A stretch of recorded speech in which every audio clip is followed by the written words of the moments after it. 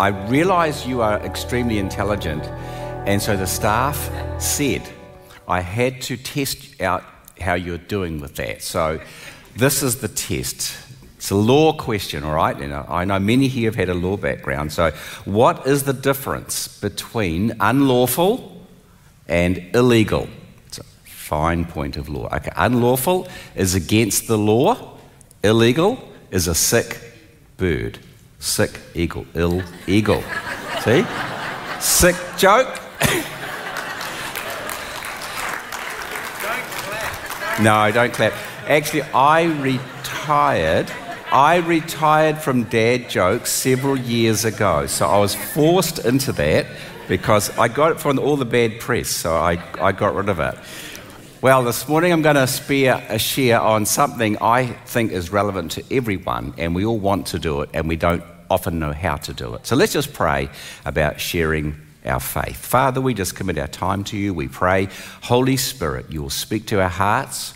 Help us, Lord, to hear something from you. We can move forward in our growth in this area. Lord, thank you. You are in us and you want to share your love with others. So flow through us, we pray in Jesus' name. Amen. Well, sharing your faith. It's a thing I've done for numbers of years now, and if you've met me down in the mall on a Saturday, I'll be talking to you about sharing your faith. But hey, rule number one in sharing our faith is just be yourself. You don't have to be someone else. So if you're a quiet introvert, hey, that's okay. You don't have to be someone who's loud at all. Just be who you are. For when you are who you are, God will be who he is. And you might say, look, I could never do that. I just couldn't. And I've had people, really confident people, tell me, I could just never do this. It's not possible. But today I would ask you to consider, with God's help, taking one step forward from where you are right now. Just one step, not 10 steps, but just one step. And I want to just say this is a follow-on from, I thought it was just a wonderful message from Pastor Sam a few weeks ago on ships, on the cruise ship. But we don't want to stay in the cruise ship, do we? You know, it's all right, but it's not really that, it's not where we're meant to be. We're meant to go right the way through into the battleship. So this is hopefully following on from that. So rule one is be yourself. Rule two is just go at the speed of the other person. Oh, that's a relief, isn't it? You don't have to, hammer, something down their throat and all. Just go at the speed that they go. Don't be like I was as a very new Christian. When I got saved, it was pretty crazy. And my family, we were all atheists together sort of thing, they wondered what had happened to Steve. And of course, I preached the gospel with heaven and with hell and with fire and brimstone and turn or burn. And I just gave it to the man. So was I moving at their speed? No. No, not at all. And you don't have to do that. We just have to respect where that other person is at and move at their speed because God does. God does. He respects where people are at and he takes them one step at a time. And rule number three, the harvest is always ripe, Jesus said. There's always a harvest somewhere. There's always people who are open, not always the people that you might expect. Some years ago, I was trying to get some golf lessons, trying to catch up with Pastor Sam, which I never can do. And I went to this golf professional and got some lessons. He was a young guy. He was good looking. He had just got married. His wife was very beautiful. And I thought, man, this guy's got everything. He's a professional golfer. He's good at it. And, he's got a beautiful wife. And I thought, oh, well, But we got talking. And after a lesson or two, he started to trust me. And he shared all his problems. And his marriage was falling apart already. And I thought, wow, I am never going to judge people like that again. The people that you work with and your neighbours, you don't know where they're at. They may be incredibly open. They just may be. And I just found it accidentally. So on to slide 2, sharing your faith with confidence. Now, there's a few verses here from when Jesus is talking in the book of Luke.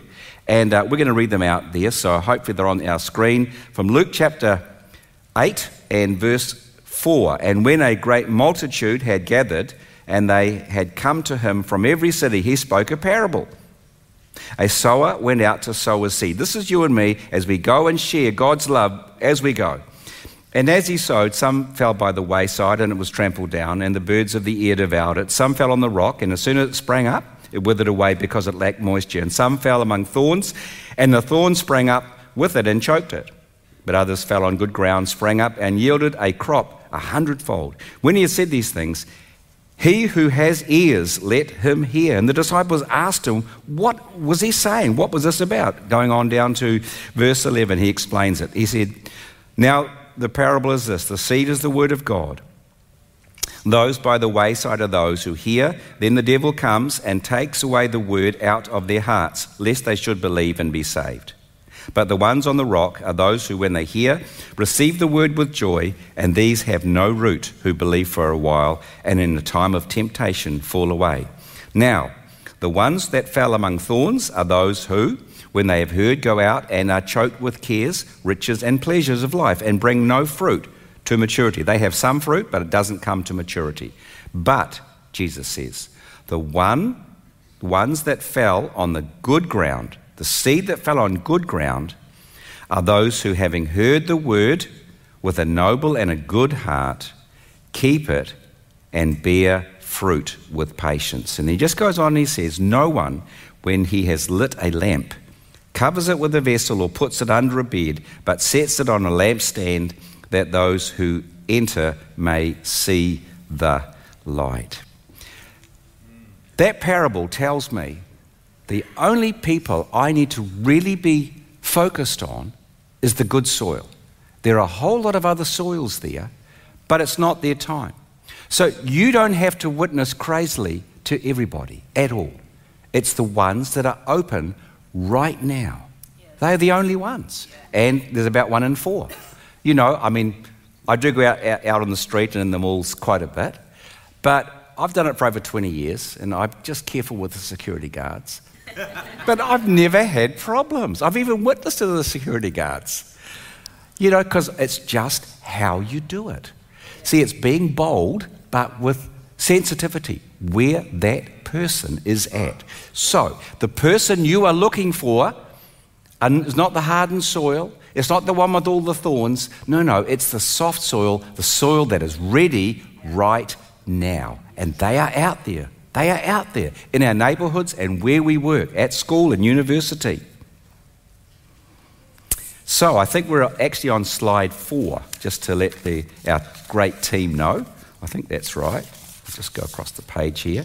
So how can you find out if the soil is good? And having found it out, well, what do you say anyway? Well, my mum used to work in it was back then in those days called Woolworths, a bit like Kmart, and they had fruit. And one of her jobs was to stop people squeezing the fruit. Because, you know, you've got to tell them it's ripe. So they go up there, and her job would be to go up there, and she's quite a strong lady. So she would smile and say, please don't squeeze the fruit. You weren't allowed to squeeze the fruit back there in Woolworths, but you can squeeze the fruit in the harvest field. I'll give you an example. I was out on the golf course. Look, I don't play golf that much, but these are just some golf stories, I promise you. I was out on the golf course. I was playing by myself. I wanted to practice, but it was a really crowded course, and another guy was by himself. So after a while, we joined up together. I thought, I'm going to have to talk now. Okay, right.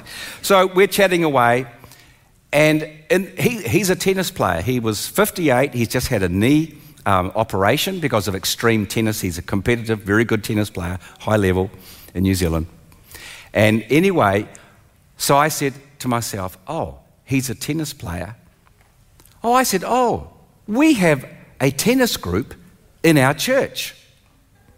That's what I said. Now, that's true, by the way. I do know we have a tennis group. Well, some people who play. So, no response. Yeah, just fairly innocuous comment. We move on. So 5 minutes later, I try again. And I just say, something's like our church. That was it. 2 minutes later, he says to me, what church do you go to? Wow, that is big. That is big. That tells me he is interested. Just that little statement, what church do you go to? Yeah. He's soft, but I wouldn't have known. So we get talking.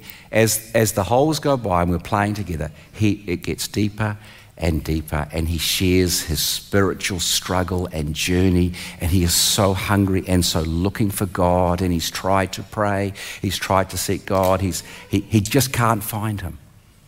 That was the ripe soil. And all I did was just raise a little comment about church. And I did it twice because I thought, I'll be cheeky. He's come to join me. I'm going to do that. You know, have you ever played tennis, another sport analogy? What do?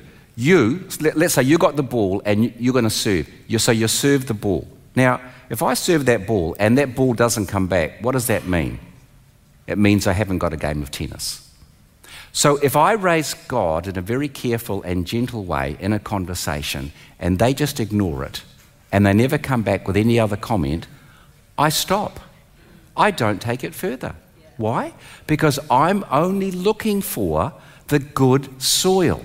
And you should be the same. It would take all the pressure off. And you won't get the kickbacks. You won't get... See, some Christians have, like I had done, in their enthusiasm, they just witness and go for it with people that are really not ready right now. And it actually can do more damage than good.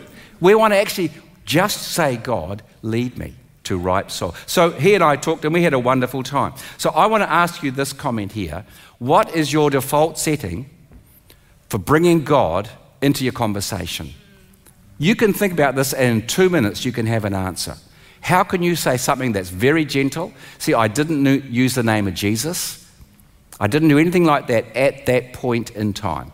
Whenever I go into the mall, and I share all the time, probably to a lot of people over the years, I never use the name of Jesus. I always talk about and invite to our church. It's super, people can say yes or no, it doesn't really matter. But those who take it, there is a spark, and I capitalise on that spark.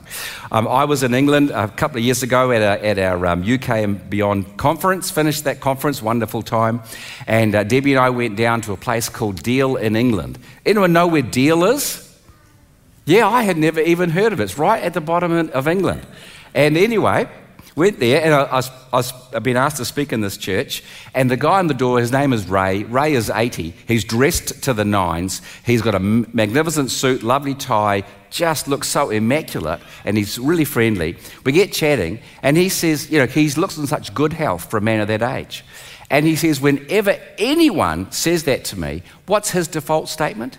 Oh, it's the Lord. Now, that's him. That's his personality. But he's got it. What is your default setting? You need to have that figured out before it crops up.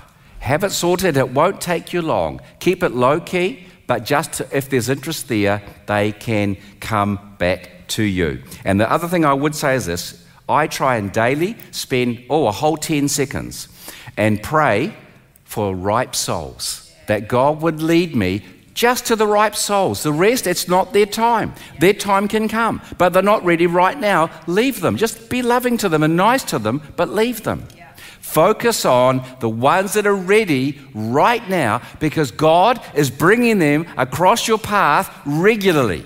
Yeah. And how will you know? The only way you'll know is if you serve the ball into their court. Yeah. You won't know any other way. Unless God speaks by revelation. And, but that, let's be honest, that doesn't always happen as much as it might. So just start the ball. Okay, slide number 5. What is the problem?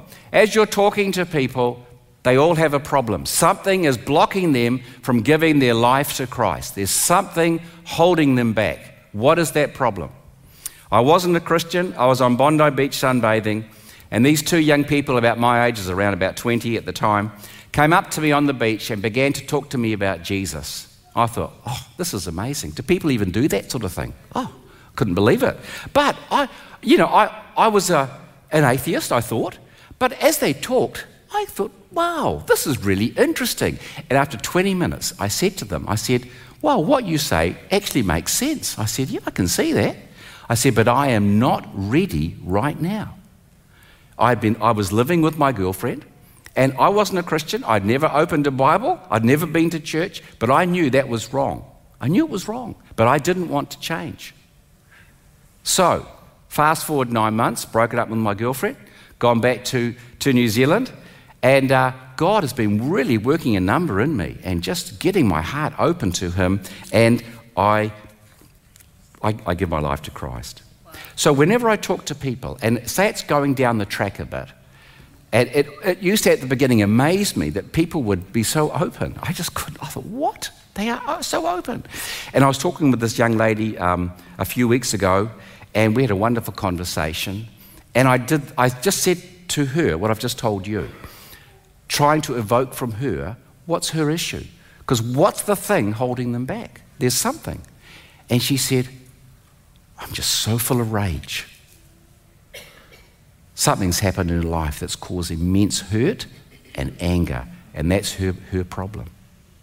There are always issues, and if someone trusts you with their heart, that's when you can gently and lovingly just share the good news of Jesus, that he loves them, he died for them, he cares for them. But to get to that point, you must go through the process of having your default setting that you always say.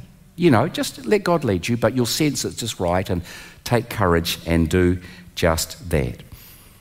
I purposely read out the last verse of the passages we looked at. Let your light shine. Let your light shine. We're living in days that are very dark. They're getting darker. But friends, we have the answer. We have the hope inside of us, Jesus Christ, and we can make a difference. We really can. I won't say where this clinic was, but some time ago I had a problem with my eye, and Debbie and I, we went to this eye clinic. It was very busy that day. It was so many people, and trying to shunt you through very fast, very quick, because they've got numbers to get through, of course. So anyway, we happened to know one of the nurses there, lovely Christian lady, fine lady, really, really lovely person. But she wasn't looking after us. It was another lady, and we sat in this little booth, and we're just chatting, and as I do, I introduced God into my conversation by just somehow saying, tomorrow, because it was a Saturday, we're going to church. That's all I said. And she immediately began to want to know what church. And away we went. And she did not care about the people who were waiting. All she cared about was this conversation. And she had an insatiable, voracious appetite, so hungry for God. And it was a wonderful conversation. But this is the part that I really remember. We said to her, do you know this person who worked there? She said, yes, I do. We said, did you know she's a Christian? She said, no. No idea. No idea. Do you think God wants us to let people know that we're Christians? Yeah. Of course he does. Yeah. And that just broke my heart. It broke my heart. I asked the question for all of us today. Where you work, where you attend university, in your neighbourhood, do people know you are a Christian? We are to let our light shine. It's just doing it in a way that is not going to cause a massive big deal if they're not interested. And so just doing those little small steps. You know, Romans chapter 10, it says, how will they know? How will they know? Unless we tell them. God puts that on us, but he just wants you to be you. He doesn't want you to be someone else. You can rest and you can relax, but God says, if you will just rest and trust me, I will guide you to the soil that is ripe, the hearts that are ready, and you will see wonderful things. You know, we have a supernatural gospel. You'll be amazed and devastated when you start to pray for people. I've prayed for numbers of people who are unsaved. I remember once praying for a lady. We shared the gospel. She wasn't quite ready for it. That's fine. And she had a back problem for over a year. It was really sore. I said, look, because I always try and ask if I can pray for them. She said, okay, I prayed. That was it. She went away. But she knows a person in this church. And she told this person, and we connected it, it was me. The next morning she'd woken up fully healed, back completely healed, totally. It was just a real miracle. Excuse me. You see, we have power. We have power. We really do have power. And the first time I ever did that, some years previously, it took me 10 minutes trying to work up courage to offer to pray for someone. I was so scared. I thought, this is going to be terrible. I'm going to get rejected, because they were talking about their back pain, a husband and a wife together. And finally I said, look, I'm a Christian. Could I pray for you? And they said, okay, sure. So I prayed. A short prayer, very embarrassed prayer. And when I finished, tears down their eyes. Now, the person wasn't healed, but tears down their eyes. I thought, wow, they were really touched by that. And slowly my faith began to build. So I think the word that God wants for us is one step. Just one step at a time. One step moving forward, and you'll be just staggered, as I have been, finding people who are actually are open. They really, really are. Our final slide this morning, sharing our faith with confidence. The baptism in the Holy Spirit will give us power in our witnessing, and in fact, in every area of our lives. The book of Acts, I'm just going to talk about this for a minute. The book of Acts gives us 5 occasions where for the first time people are baptized in the Holy Spirit. On 3 of those occasions, it says they spoke in tongues. On the other 2 occasions, a person offered money called Simon. He saw and heard something. And on the final occasion, the Apostle Paul, it doesn't say he spoke in tongues then, but later on he says, I speak in tongues more than all of you. So he obviously spoke in tongues. So when people get baptized in the Holy Spirit, sometimes the Spirit comes on them, but they don't complete the process by speaking in tongues. So this morning we are going to give you an opportunity. The Bible says, Jesus saying this, how much more will your Father give the Holy Spirit to those who ask him? Remember, with the baptism in the Spirit, it is his language and it is your vocal cords.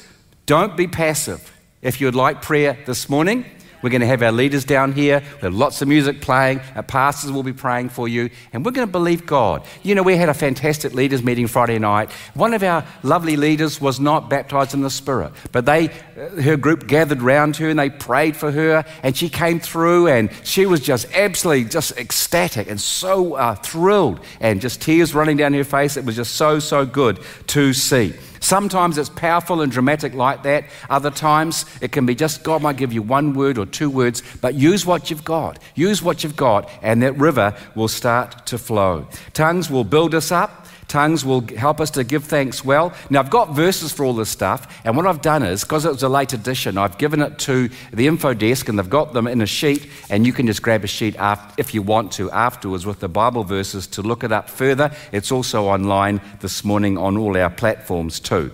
Tongues is a language from heaven. Tongues are a mystery for all, and that includes Satan, and he can't figure out what you are speaking and saying. And also tongues are a powerful weapon of warfare, because tongues are mentioned, or praying in the Spirit's mentioned right in Ephesians 6, talking about the weapons of warfare that we have. So it is good. So speaking in tongues comes from your innermost being. Jesus said, out of your belly, that's the literal Greek, out of the hollow of your abdomen will flow the rivers of living water. And I tell you, God can release and set you free wonderfully and powerfully. And tongues can bring tremendous rest and great refreshing. They really, really can. So this morning, as I finish now, there's 3 things that I would like you to consider. One is making a step forward in sharing your faith. It will do your heart good. Not only will it bless others for eternity, it will do you good. God will give you great joy as you do that. Number 2, if you don't know Jesus at all, maybe you've come to church or you once knew him, but if you don't know him, today you can give your heart to Christ and make a fresh start and know forgiveness of sins. Or if you don't yet speak in tongues, this can be your opportunity. It really can. I tell you, it can transform your life. Speaking in tongues, the power of the Spirit, it is the gateway to the supernatural. It's the gateway to the gifts of God and to more that God has for you.